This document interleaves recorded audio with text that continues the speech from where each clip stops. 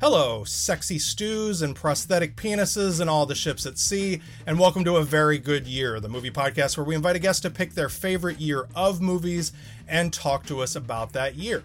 I'm your host, Jason Bailey, and across the mic and across the country from me is my co-host, Michael Hull. And our guest today has written about pop culture and film just all over the place, including at the Houston Chronicle, Philadelphia Weekly, Baltimore City Paper, Vibe, Nashville Scene, the Raleigh News and Observer, Culture Map Houston, the Texas Observer, the AV Club, RogerEbert.com, and yes, of course, Crooked Marquee. Folks, say hello to my friend and yours, Craig D. Lindsey. Hi, Craig. Hello. Thank you so much for doing this. You sent me an email in January, and this was the entirety of it. You said, I'm just letting you know, if you ever invite me on the show, I got dibs on 1997. So let's start there. Why was this year important enough to you to stake that claim early? That was a grand time for me writing about movies. And just so many things happened.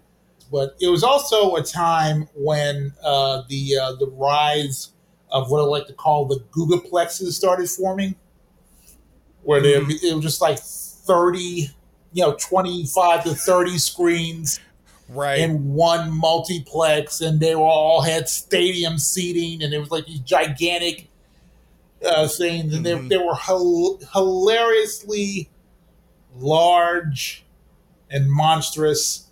And some of them were eyesores. I don't know if you've ever been to a Cinemark, Tinseltown theater, but those were all like these big purple and green facilities. And it would just start in, the more smaller theaters with 8-9 screens.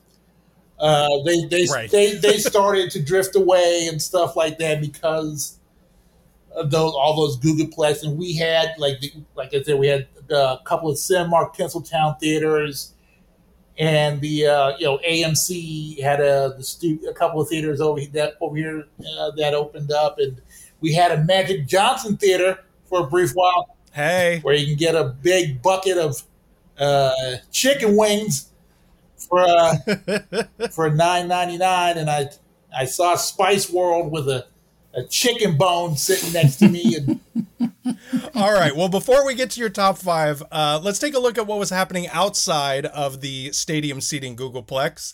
Here is Mike with headlines. That's the news.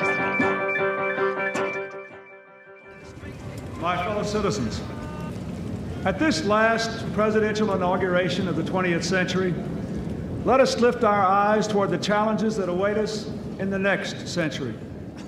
It is our great good fortune that time and chance have put us not only at the edge of a new century and a new millennium, but on the edge of a bright new prospect in human affairs. On January 20, Bill Clinton was sworn in for his second term of office, and 3 days later, Madeleine Albright became the first female Secretary of State in U.S. history. She would go on to prove that women could be just as awful as men. Running an empire is very hard, Jason. Yes, it is. And I want to say that was almost exactly a year later was when the Clinton administration sort of collapsed into scandal. Right around mid-January 98 was when we first heard the name of Monica Lewinsky, but we'll save that for another show. On 22nd March, the comet Hale-Bopp made its closest approach to Earth. You guys remember that? Oh, yeah. People really wanted it to be more dangerous. Yes. Like, it seemed like people were, like, sort of disappointed it wasn't going to get closer. And I was like, farther is better. Yeah, guys. No. So the next year they made a couple movies about if it was going to get closer. We begin tonight with a good deal more than we knew yesterday about what so many people are now calling the Heaven's Gate cult. Investigators in San Diego this afternoon said they've now notified the vast majority of families that one of their relatives committed suicide with other cult members this week. We have learned more today about who they were as individuals, why they were fixated on UFOs, about how they died, and how they left behind many other people who knew not of what they were doing. Also in March, 39 members of the Heaven's Gate organization committed mass suicide, believing the Hale-Bopp comet was actually a spaceship and they were going to go ride on it. Yeah. This is all, the whole headline segment is just going to be me going, yo, guys, remember that? That was fucking that nuts, was right? Insane. No, this shit was crazy, the Heaven's Gate organization. Yes, I remember. In April was the end of the 126-day hostage crisis at the home of the Japanese ambassador to Peru by the Tupac Amaru rebel group. Do you remember that shit? No, I do not. It was very confusing. Wait, Tupac led a bunch of rebels at the Japanese ambassador? I'm confused. We don't have time for me to explain all of the threads that were involved in that. Fine. In May, IBM computer Deep Blue beat Garry Kasparov in a chess game. This was the first time a computer beat, like, a world champion. Like, not like the computer beat me at chess. Right. But the computer beat a world champion at chess. That had never happened before. And that was, I think, sort of the first real sort of wave of, like, AI panic that I can recall in my immediate surroundings. Yeah, it had not been that many years since Terminator 2 came out. Like, why were we fucking around with this? Also in May, Bill Clinton apologized to the surviving victims of the Tuskegee untreated syphilis experiments. That's something, I guess. An apology is something. Start. It's something. In June, Timothy McVeigh was convicted and sentenced to death for the Oklahoma City bombing 2 years earlier. Okay, that's fine. As we've said before, not usually like a big supporter of the death penalty, but big hand for the Grim Reaper on that. Not trying to like make myself a protest sign over that fucking guy. Right, exactly. It is a new day in Hong Kong. Gone are the British who ruled Hong Kong as a colony for 156 years, and in their place are the Chinese, complete with a new legislature and thousands of troops. In July, the United Kingdom gave sovereignty of Hong Kong to the People's Republic of China, and that place has been fucking tense ever since. Yeah, I recall that not being a smooth transition, if memory serves. In November, telecom giants WorldCom and MCI Communications merged to form one of the largest communications companies in the world.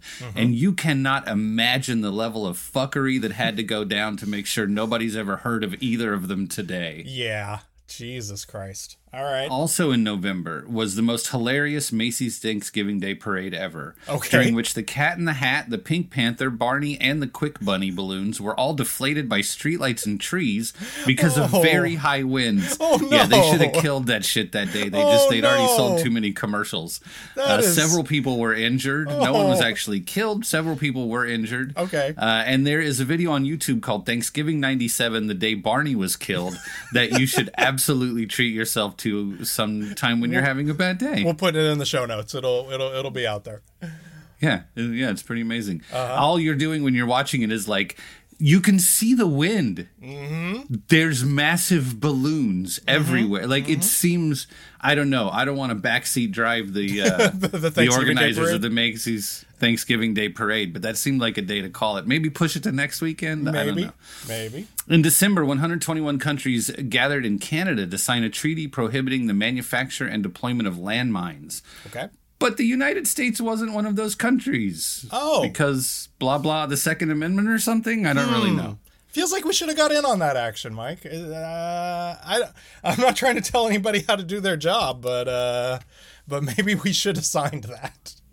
Also, you can just sign a piece of paper and then not do it later. Yes. So why wouldn't you lead by example and maybe everybody else will throw theirs away? Correct. So it seems like small diplomatic thinking, Madeline. And finally, in December, over 700 Japanese children suffered seizures due to an episode of Pokemon. Oh, God. So do yourself another favor and go watch that shit as soon as you can. Wait, I mean, I thought every episode of Pokemon would cause children to have seizures. Apparently, it was particularly seizure-worthy. Okay.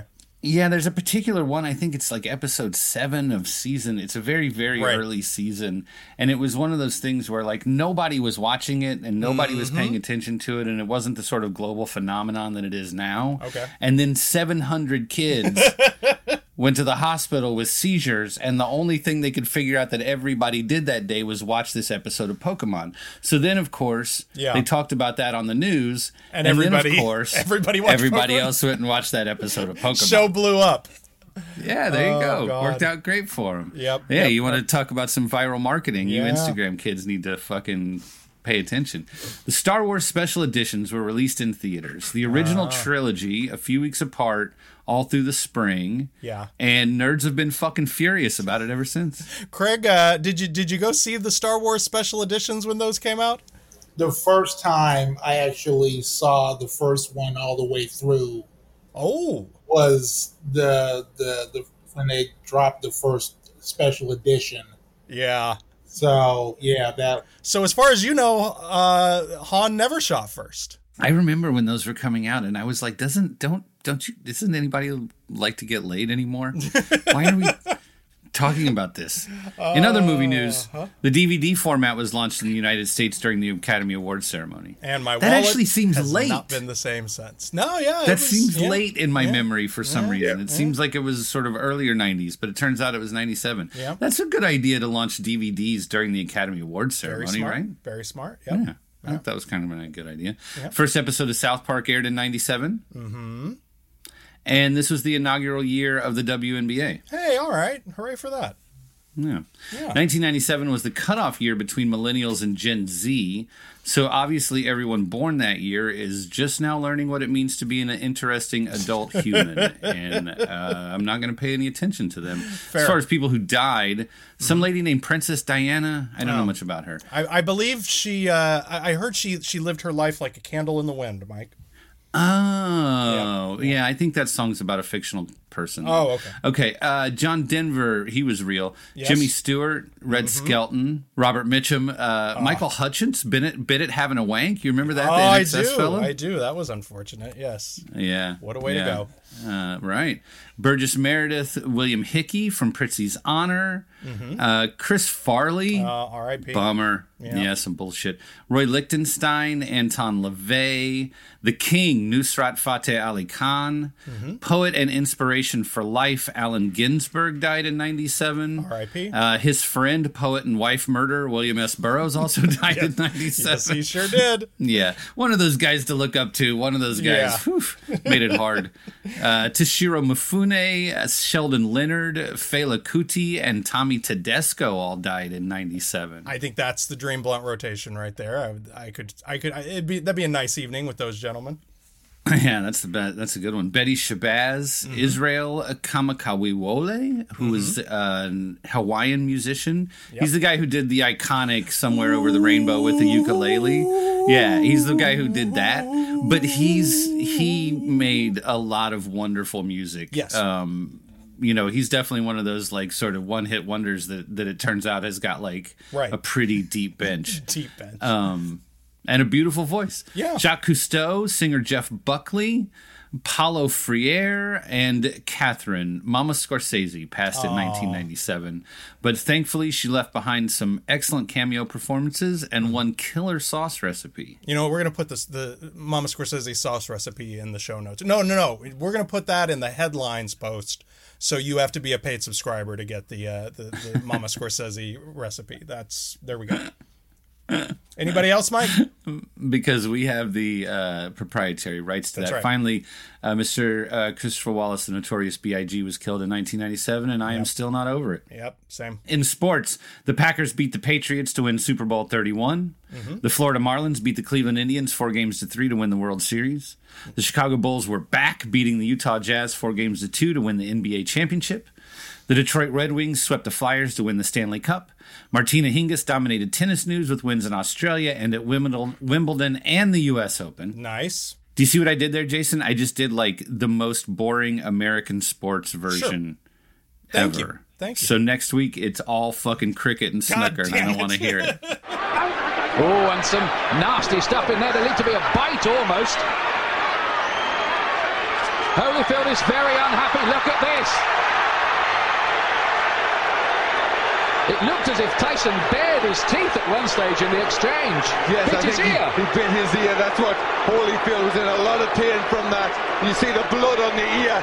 That was definitely a bite. There was other boxing news, but this is the year Mike Tyson bit Evander Holyfield's ear off, so nobody remembers any other boxing news. Oh shit! I heard about that. Okay, yeah, yeah. Really, the only news in sports in '97 was a guy named after a cat. Tiger Woods became the first black person to win the Masters with an all-time record 12-shot victory, and at the same time, he set the record for the lowest par score of -18, the lowest 72-hole score of 272. He also got the number 1 ranking after that win in only his 42nd week as a pro, the fastest ascent to the number 1 spot in history. He would go on to win Player of the Year honors and be the tour money leader for 1997. Tiger Woods got laid. He did. He had a very good year. He did. And he probably remembers it nostalgically because he hasn't had a good one in a while. That's sports, and that's headlines. All right. Thank you, Mike.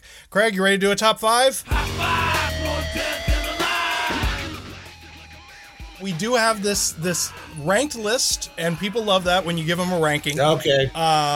From 5 to 1 of Craig's favorite movies from 1997. So, Craig, what is the number 5 movie on your list and why? In my original list, it was number 10, but as time has gone on and I just put it, up there at number 5 now. It's Austin Powers, International Man of Mystery. It's Austin Powers! In his time, he was the coolest swinger alive. A lot's changed since 1967. Bring on the sexy steers, man! We're called flight attendants now. Unfortunately, this is not his time. Secret. Mike Myers. Yeah, baby. Yeah. Austin Powers, International Man of Mystery. Rated PG-13. And why do you love this film so much? People forget that, and you probably too will attest, because this movie kind of came out of nowhere. Nobody was really looking forward to a Mike Myers movie. Wayne's World 2 bombed a few years before. It seemed like he was in hiding for a while, and he just dropped this movie all of a sudden, in the first weekend of May, or so, I forget what it is. Yeah, I think so. And I remember seeing it, and I thought it was hilarious as hell. I thought it was funny, even if you didn't get the fact that it was more about, the James Bond knockoffs. Even people would say like, "Oh, it's a 007," but it's also, the Matt Helm movies, and like Flint movies. Flint movies, yes. Even other '60s things like Beyond the Valley of the Dolls. Like literally, he's literally took dialogue from there, and just Mike Myers' usual cheeky love of British humor, and it was very, very entertaining to watch. And of course, when it came over to video and cable, that's when the onslaught happened, when people were just watching it over and over and picking up the catchphrases and everything, and just everybody had at least one guy at work that quoted the movie nonstop at least 10 times a day. No, I'm glad you made that point about it. It was sort of, we don't really talk there because there aren't a lot of examples of it anymore, of it being kind of a sleeper hit. That just because of the way that the film to VOD, the theatrical to VOD infrastructure works now, a movie can't stay in theaters long enough to build up that kind of word of mouth the way that it did. It can't have that kind of extended afterlife on video. I feel like I remember the stat being, and I could be misquoting this, so forgive me if so, but was that like the second Austin Powers movie made more in its opening weekend than the first one did in its entire theatrical run. Yeah. Just because it had built that audience in that whole time. And plus, at the time, they were trying to make it the thing, because that 99, that was also the year of Star Wars Phantom Menace coming out, and everybody was going to see that. And so their whole idea was that was going to be counter programming. Oh, right. The thing to see when Star Wars was sold out. Yeah. Even they did it in the teaser trailer, just like there's one summer movie to see Star Wars, but then after that you could go see Austin Powers. Yeah. Yeah. It's a funny fucking movie. Yeah. All right. I think that really the transition here between your number 5 and your number 4 is a testament not only to the broad scope of films available in 97, but also the broad scope of your taste. Yeah. So, Craig, what is your number 4 film for the year of our Lord 1997? Lost Highway. October Films invites you to take a trip on David Lynch's Lost Highway. The New York Times says it's seriously spooky. We've met before, haven't we? Brilliant, unique, and unnerving. Bill Pullman. I had a dream last night. Patricia Arquette. Someone broke in and taped us. Balthazar Getty. How did you get in with these people? David Lynch's Lost Highway. Now playing. David Lynch's Lost Highway. An absolute mindfuck. What do you love about this movie? Well, it's one of those movies that just had to grow on me, and just because when I saw it, I'm sure we all saw it first time. Like, what the fuck is all this about? Yes. And like, what's happening here? And it, like literally on a moment-to-moment basis, what is happening here? When you experience much David Lynch as you have, you begin to get the idea of what he's trying to do. And just it seems he was trying to make, like, the first thing you have to establish with that movie is that none of it is really happening. Right. It's like none of it is just, like the movie starts off with David Bowie's "I'm Deranged," so it should tell you just what the direction the film is going. And so once you realize you're just basically inside the psyche of a crazy man, you can just watch it and just go you realize why this guy suddenly turns into Balthazar Getty, and just all that, and also because I know a lot of people have made just said that it's kind of like David Lynch's OJ movie. I don't know, just like basically made a movie like he's inspired by the OJ saga and just made a movie. And I mean, it could be that, but it's also, I feel that he, this was his just another one of his attempts to make a very trippy film noir, and it is very has one of my favorite soundtracks of that year, like Trent Reznor, of course. That was one of his first instances of scoring, and it's a wild film, and just like and of course reminds you of the days where you could actually, of course, see intercourse in films, and you just want to there's fucking. I remember that. I remember that in movies. Yeah, I remember when that happened. Just like David Lynch really got in there. It's almost like he was kind of doing like a practice run for Mulholland Drive, which is the more well received film, more acclaimed film. It's kind of his '90s run isn't really well regarded, even though there are a lot of people, of course, who will say who've gotten an appreciation for the Twin Peaks movie. Not a lot of people talk about Lost Highway. It was famously given 2 thumbs down by Siskel and Ebert, which they use on the poster. Yeah, on the poster in the market in the newspaper ads. So it's like there's almost a swing, a big recommendation. But of course, like as time goes on, and and another thing is that Lost Highway, I remember seeing it on Entertainment Weekly did a list of like the top 25 scariest movies of all time, and that's one of them. We never talk enough about the fact that David Lynch is one of the most, in my opinion, one of the most innovative horror filmmakers.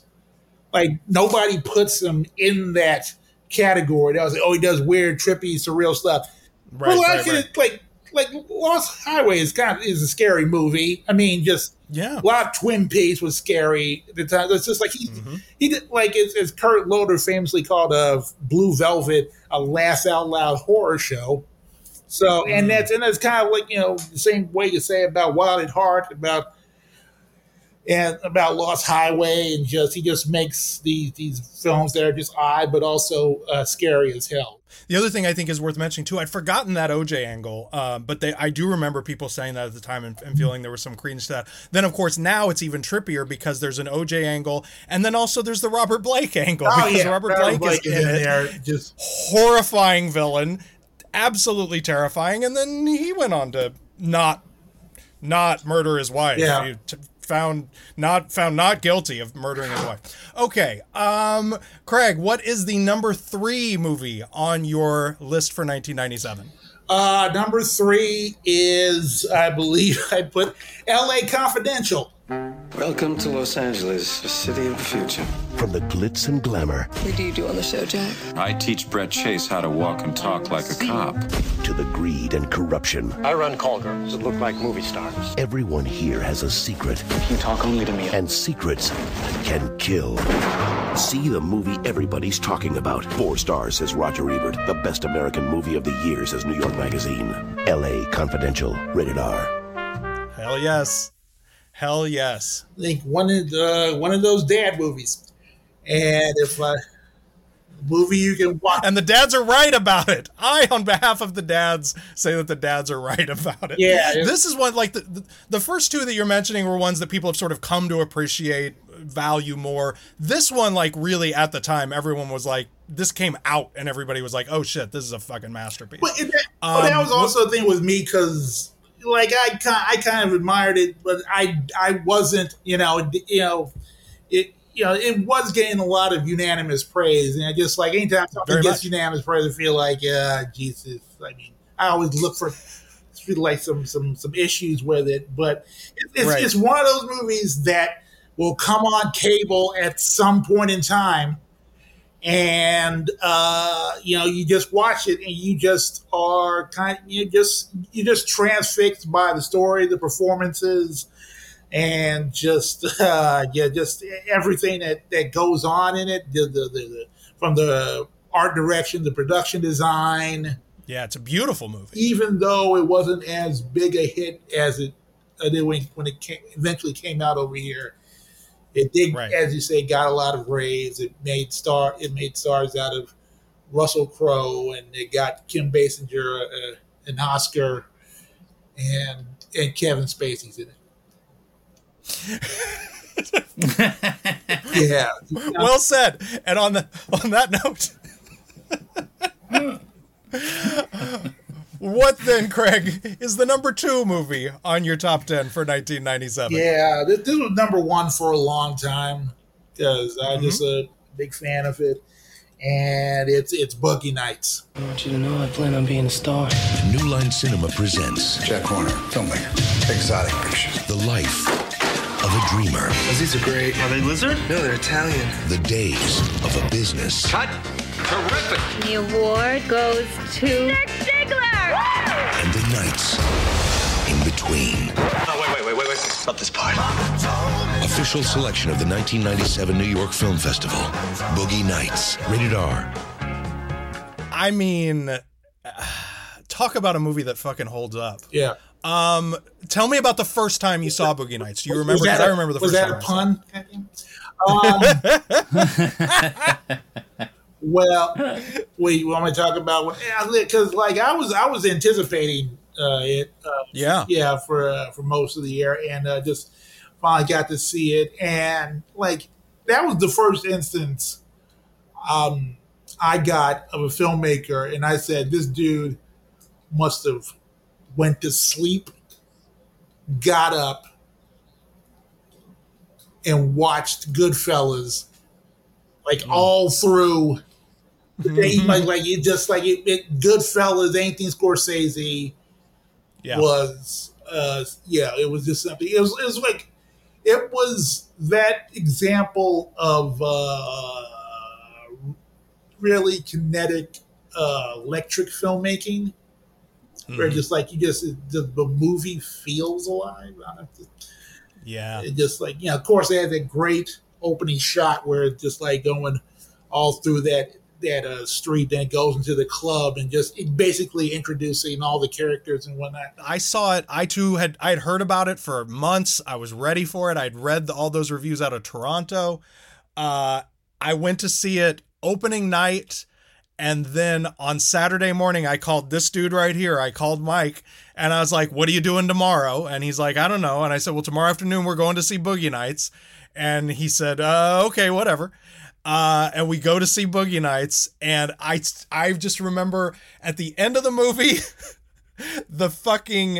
he stands up, he takes it out, he salutes himself, the ELO comes up on the soundtrack, it cuts to black, and my friend Mike started pumping his fist in the air. He was so excited by what he had just seen. Like, it just gets into your bloodstream, that movie. It's so fast and funny, and it turns on a dime, and it's tragic and it's sad, and it's just great. And everybody in it is good. There's not like one bad performance from one end of the thing to the other. It is the movie that made people realize, shit, we gotta take this Mark Wahlberg kid seriously.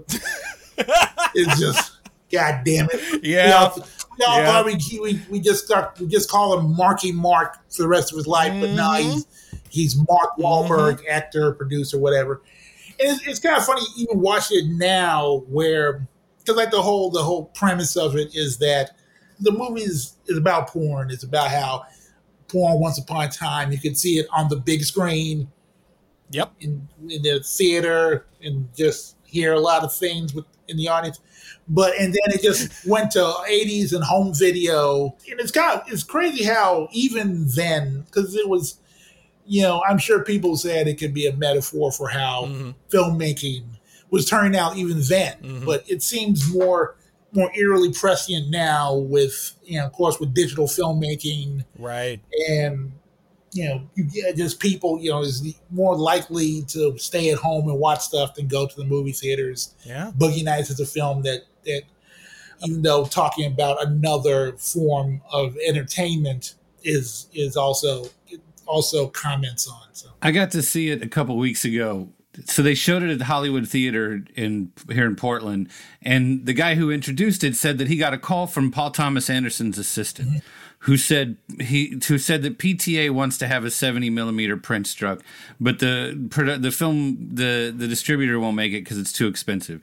So if they do it, will you screen it? He calls the guy at Hollywood, will you screen it?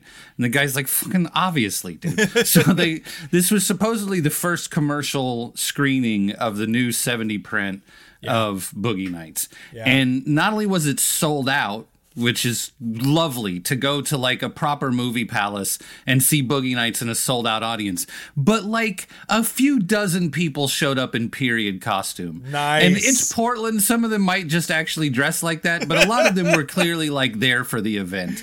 I got to take a friend of mine. He's a young guy. He's 24. He's never seen a Paul Thomas Anderson movie, never seen a movie in a movie palace, never seen a 70 millimeter. And I got to take him to go see Boogie Nights for his first experience for all of those things. Nice. And like, the first time you see, like, to watch somebody see the donut shop scene for the first time is a really joyful experience at this point after having loved the movie so much for so long. Yeah. What's still one of the best movies ever made, in my opinion. Yeah. Well, happy to report to our New York listeners that 70 millimeter print is on its way to our friends at Film at Lincoln Center, where it'll be running in mid-August, and I believe this will air by then. So go see Boogie Nights on 70 millimeter. This is how many times am I going to get to have a movie experience in Portland before it goes to New York? I'm going to hang on to this forever. Jason Bailey, forever.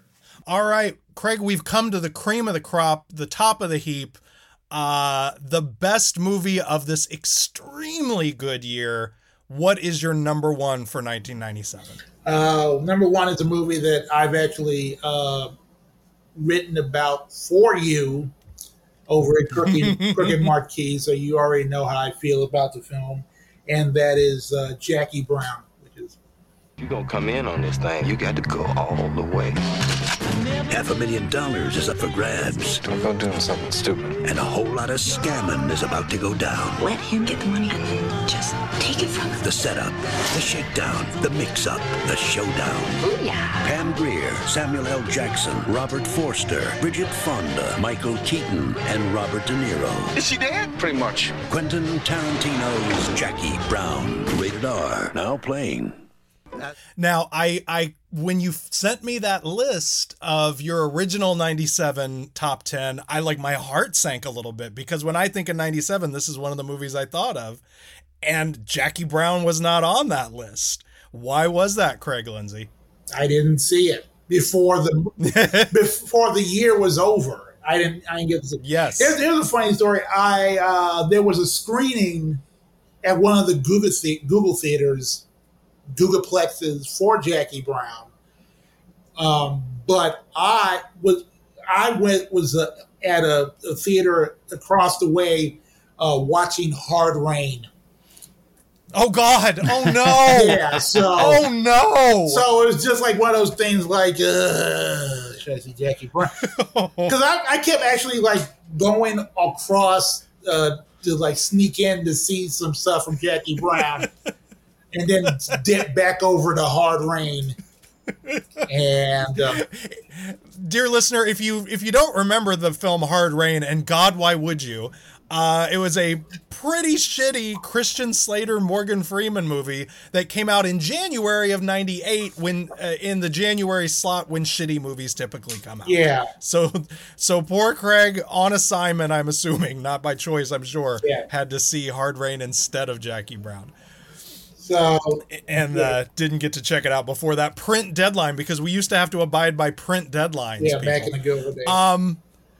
That's right. Okay, but in your subsequent viewings, what have you come to love about Jackie Brown even more than any of these other extraordinary films?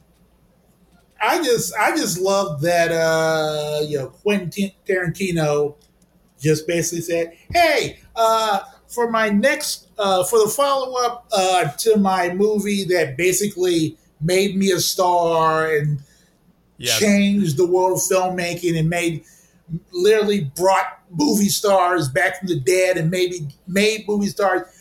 I'm gonna make it about the woman from Coffee, and it's gonna be about a bunch of old middle-aged people, basically based on Elmore Leonard novel full of losers and stuff like that. Just basically middle-aged people trying to get through shit on both sides of the law, and it surprisingly, shockingly, it did not go well.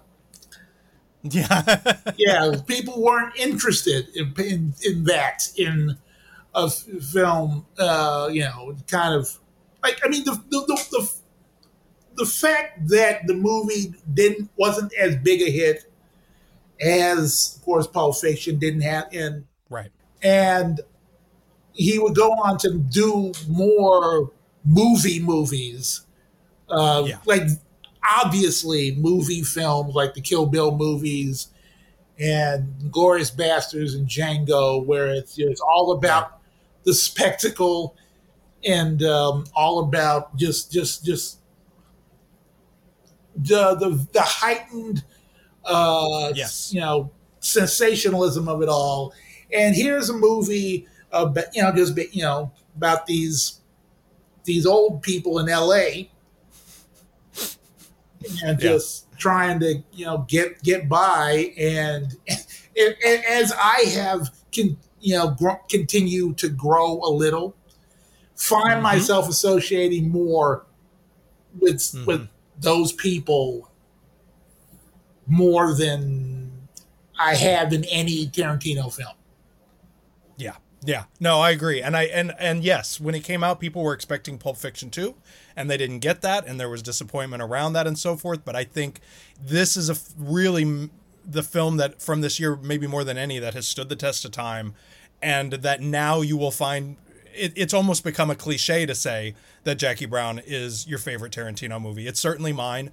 It wasn't at the time, but as you get older and as you understand these people better, And as you sort of appreciate the achievement and the blank, how he chose to cash that particular blank check, I think it's really, it's held up. It's held up beautifully. And it's crazy because he was in his 30s. He was still on his young man shit.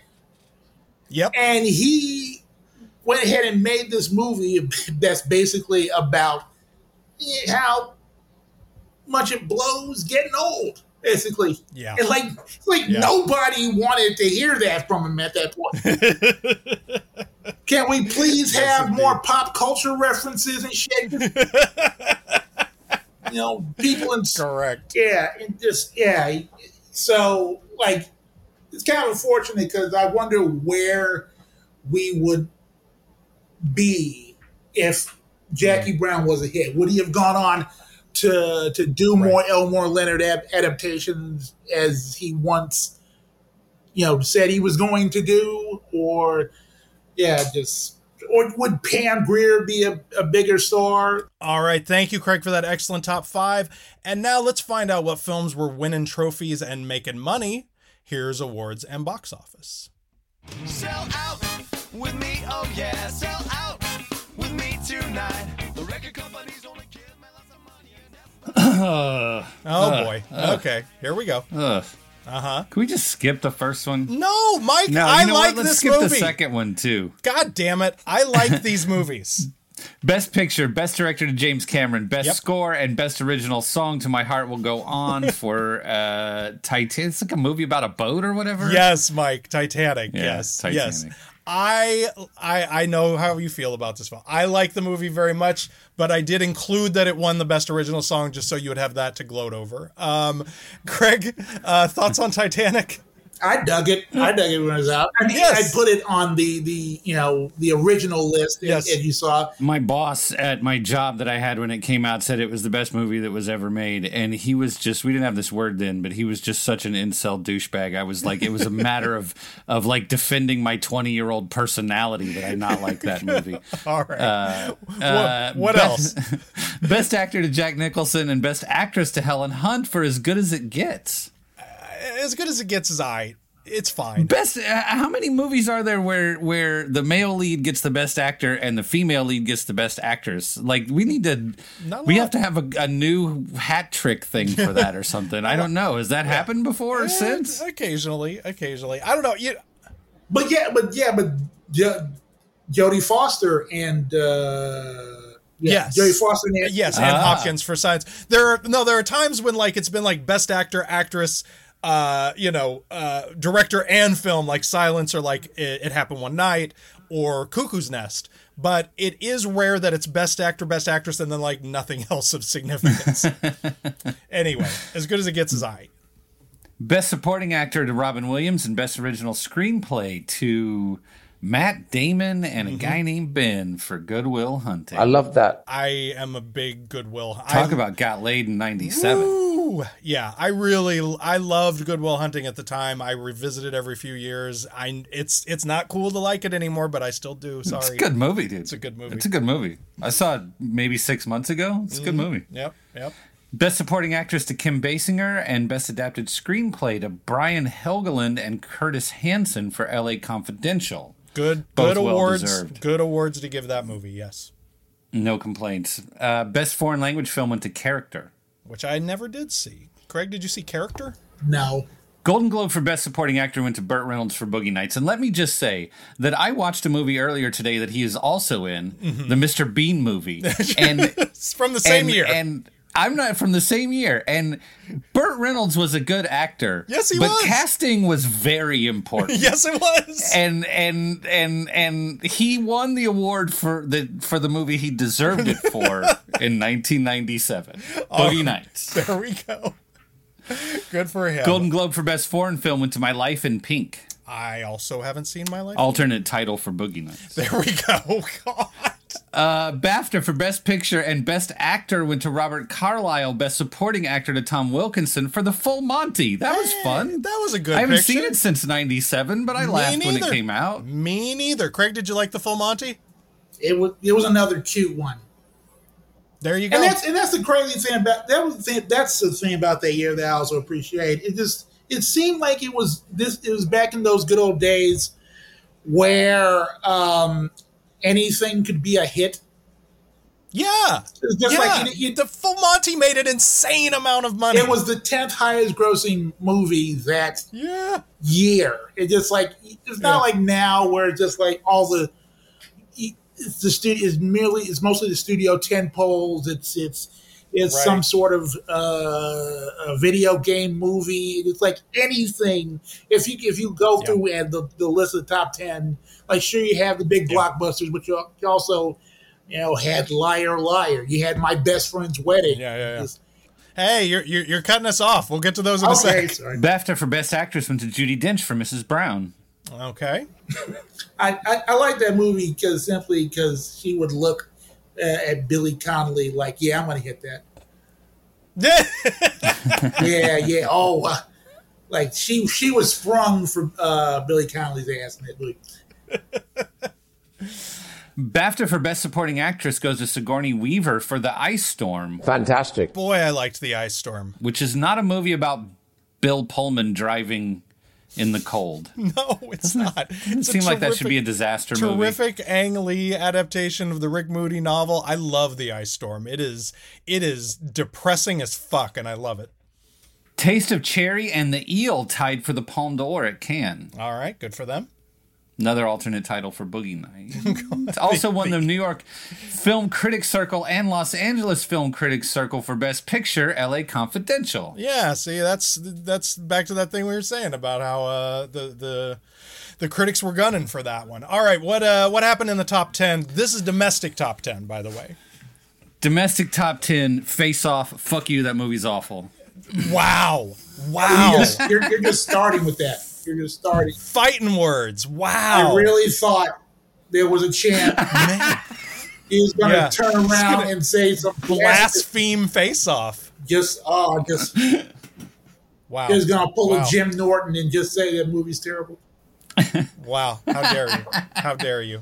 Keep moving.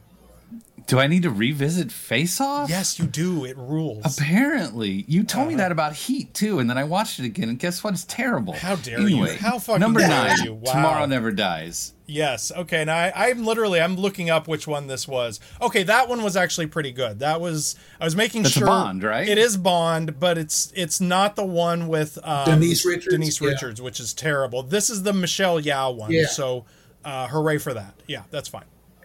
Okay. Number 8 was My Best Friend's Wedding. Good movie. Cute. Very popular. Yes. Julia's comeback. Congratulations. Yes. Yeah. Number 7 was Good Will Hunting. Yep. Previously lauded. Number 6, As Good as It Gets. Previously med. Yep. Did very well. Number 5, Air Force One. Get off my plane.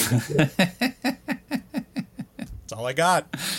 Number 4, Liar Liar. Now, funny then, funny now. It's a funny movie, and one of the few movies that I think gets away with the outtakes at the end. Also, they're very funny, charming outtakes at the end of the movie. It doesn't feel desperate the way it usually does. You know, when I saw that in the movie, because that came out after The Cable Guy. Mm-hmm. Oh yeah, that was his sort of comeback. Yeah. And everybody was like, "Oh, Jim Carrey's back," and everybody was on his dick. And so, but I was watching, I just like, okay, he's just falling and doing crazy shit. And it was not one of those movies I saw years later, like the ABC was playing it one night, and I just saw him with the physicality and just the way that he was going about it, and I'm just like this is actually a really funny movie, and Jim Carrey is actually insanely great, good in that movie. Just a way, the dude has always found ways to use his body as just whatever he wants it to be, and so what he does in that movie is just like it's actually fascinating to watch. It's funny, but it's also very fascinating to see what he does in that. Number 3, The Lost World, Jurassic Park. Okay, bad movie, but one great sequence. The sequence where the trailer is hanging off the cliff, and there's the glass in it that's breaking. Like, I feel like Spielberg made the whole movie just so he could make that one sequence, because that shit is tight. The rest of the movie is not good. Not good. And I love the first Jurassic Park. Number 2, this is a household favorite. My wife loves this movie, so I've actually seen it a lot more in the last 10 years than in the first 10 years it was out. Men in Black. Great movie. I love Men in Black. I think Men in Black is a great example of how you can do a big, expensive, potentially franchise tentpole movie that still has a sense of humor about itself, that still has wit and ingenuity. I think Barry Sonnenfeld's direction is like really fast and fun, and the actors are having a great time, and Tommy Lee Jones is funny as hell in it. I don't know. Craig, do you like Men in Black? Well, yeah, that was supposedly the big summer movie that year. Everybody said, I love, and by the way, I forgot to mention this. I used to read Peter Travers a lot back then. Yes. And he was a big, same. I made the same mistake. Yeah, he was a big influence of mine. Just love the way he laid everything out in the movie section of Rolling Stone. And he said that was going to be a big hit, mainly because it's 90 minutes long. And you could just like, movie theaters can just play that on a couple of screens and get a lot of money. It was back in the good old days where you can make expensive 90-minute movie and get your money back no matter what. Yes. So it's like, I miss them. Yeah. Let's bring them back. Bring back the tight 90 in blockbuster filmmaking. Yeah. God damn it. I don't need any more 3-hour Marvel movies. All right. And Mike, I have no idea. What was the number one most successful movie at the box office then? It was a tax write-off because their boat sank, so they had to figure out a way to get some of that money back. Right? Remember, we've talked about this. The longest marketing scheme in movie history. They sank that fucking boat like 80 years before the movie came out. Right. Paid off Titanic. big time. Titanic. That's right. Number one movie of the year.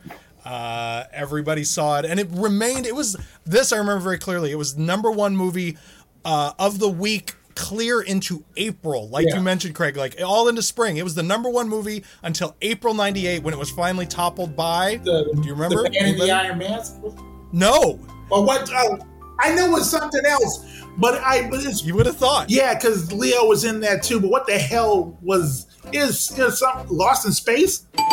It was Lost in Space. Oh, yeah. Congratulations, Greg. This guy's a fucking professional right here. Outstanding trivia. Give it up to a professional. I knew it was some weak sauce. Knew it was some bullshit. Yeah. Knew it was some fucking bullshit. That movie sucks. All right, Craig, you ready to do a lightning round? Mike's going to put 5 minutes on the clock. I'm going to rat-tat-tat you some titles. If you have something you'd like to say about it, please do. If you would like to pass, then please just pass. And here we go. Kundun by Martin Scorsese. Pretty fucking good. Yeah, it was number 2 on my list. I just was, I liked it. I haven't visited, even though I have a Blu-ray of it, I've been meaning to watch it again to see it still holds up. But it's Scorsese, and it's definitely a movie I appreciated. I got a parking ticket before I saw it, but I still liked it. So.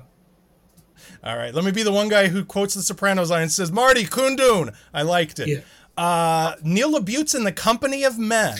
Yeah, another one that was originally on my list.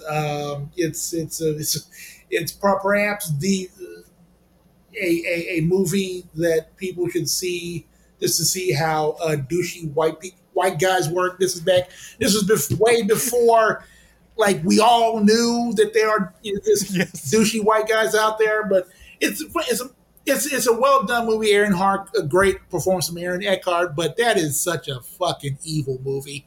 I can't. It's like when Mike D'Angelo said, like, he said 7 was the best movie of the year. It's like the best movie of the year. I have no idea who I could recommend it to, but it's just like, it just makes you feel bad after you watch it and just like, okay. Yeah, but it's Neil LaBute, so that's what he does. Shall We Dance? Great movie. Are you just looking at my list right now? But who, me? Yeah, but because that was also on on the list. It's a very, I enjoyed it. It's a very audience friendly film, a foreign film, and it. Yeah, I remember Peter Rayner saying that that this is the kind of Miramax movie the kind of foreign film that will be later remade by Miramax, and sure enough, sure did. They remade it with Richard Gere and J Lo. Yes. And so, Pawnette was released in 1997. Yes, Pawnette. That movie, I don't know, is that because you can't find that on streaming? That was a movie I was trying to look at before I saw it, but it's just like it's not on any streaming format. What I saw when I saw it then, it was a very moving, touching portrait of grief. Another Miramax title, Chasing Amy, was released in 1997. The movie that made guys say, "Hey, we can turn them around." I mean, it was entertaining. I mean, after Mallrats, he went back to Miramax and just decided to just make a film about that time. He really had a crush on the writer of Go Fish. And Ben Affleck was good in it. Joey Lauren Adams was good in it. It just tried. It's one of those films that Miramax dropped, and I mean that did get an audience as well. So yeah. I can't remember if this is a Miramax title as well, but Rhyme and Reason was released in 97. Yeah, it was a Miramax. It's a documentary about hip hop. Like they just dropped a documentary all of a sudden. It's like one of those films that geared towards an urban audience, and just I don't even know if black audiences have even seen that film, or just it's out there. It's no Fat Beach, but yeah. Welcome to Sarajevo. Yeah, that's another film I haven't seen since 97, but when I saw it, I thought it gave me an instance of what kind of director Michael Winterbottom is, because the movie I saw before that he did was, what was it, Jude, that had Kate Winslet in it, and it was kind of like a very medium cool type of film where just like they put him in the action and Michael Winterbottom does that as a filmmaker, just mixing the real with the not real. So, yeah. All right, and to close out the lightning round, a film that I can't believe we've made it this long without mentioning, Joel Schumacher's Batman and Robin. It's one of those, you turn the sound off movies. It's just like you watch it with the sound off, and you just like, yeah. It's like that in like most of M. Night Shyamalan's films.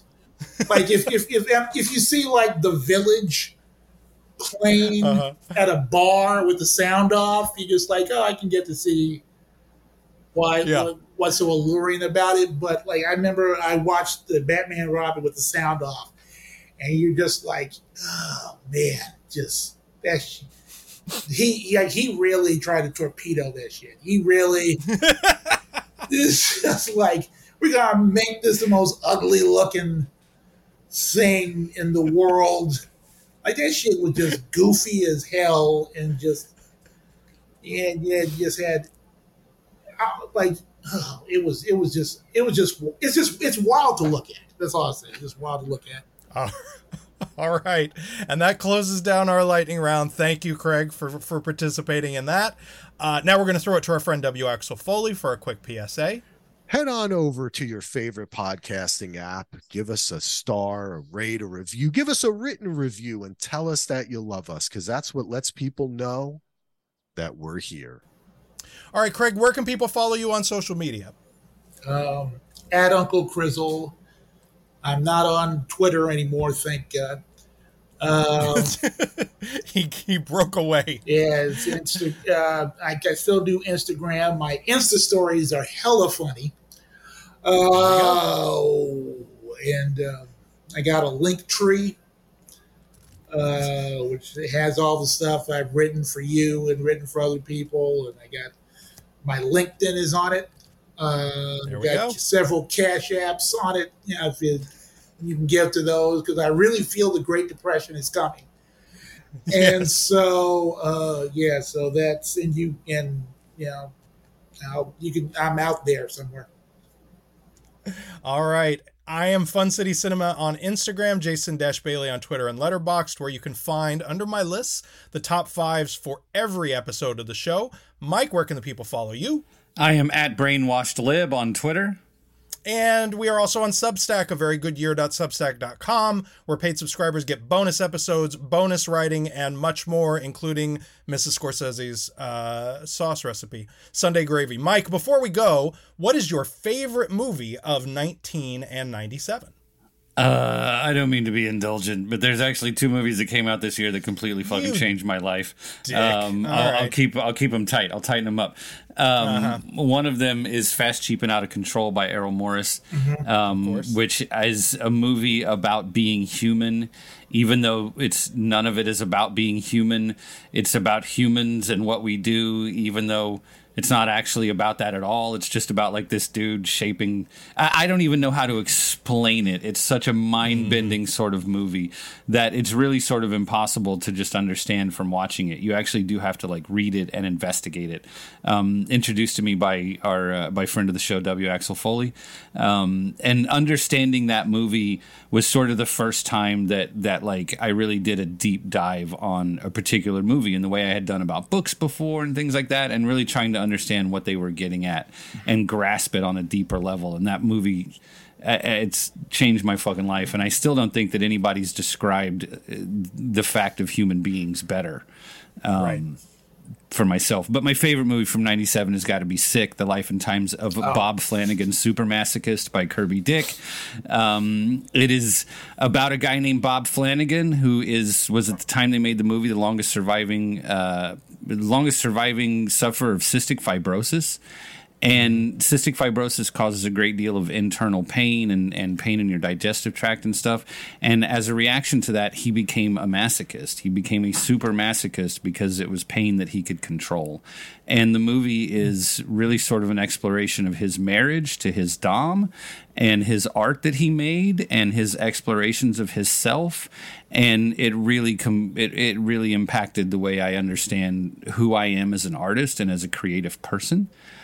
He also drives a roofing nail through the head of his dick on camera in the movie, and so if it's going to make you vomit just hearing me say that on a podcast, you might want to close your eyes for that part of the movie.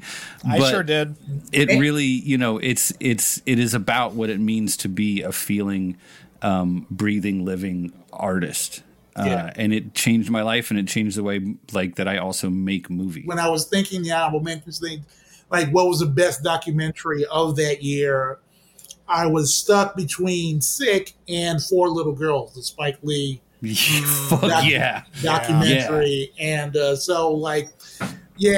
kind of depends on what they're both very harrowing tales.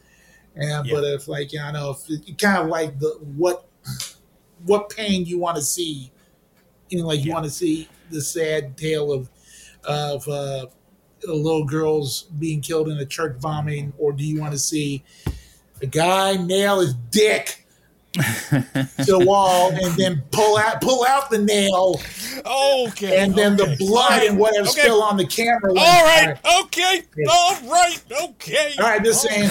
Dieter needs to fly, or whatever. What is the Herzog? Little Dieter needs to fly. That is a good year for documentaries, dude. It really was. So much good shit in 97.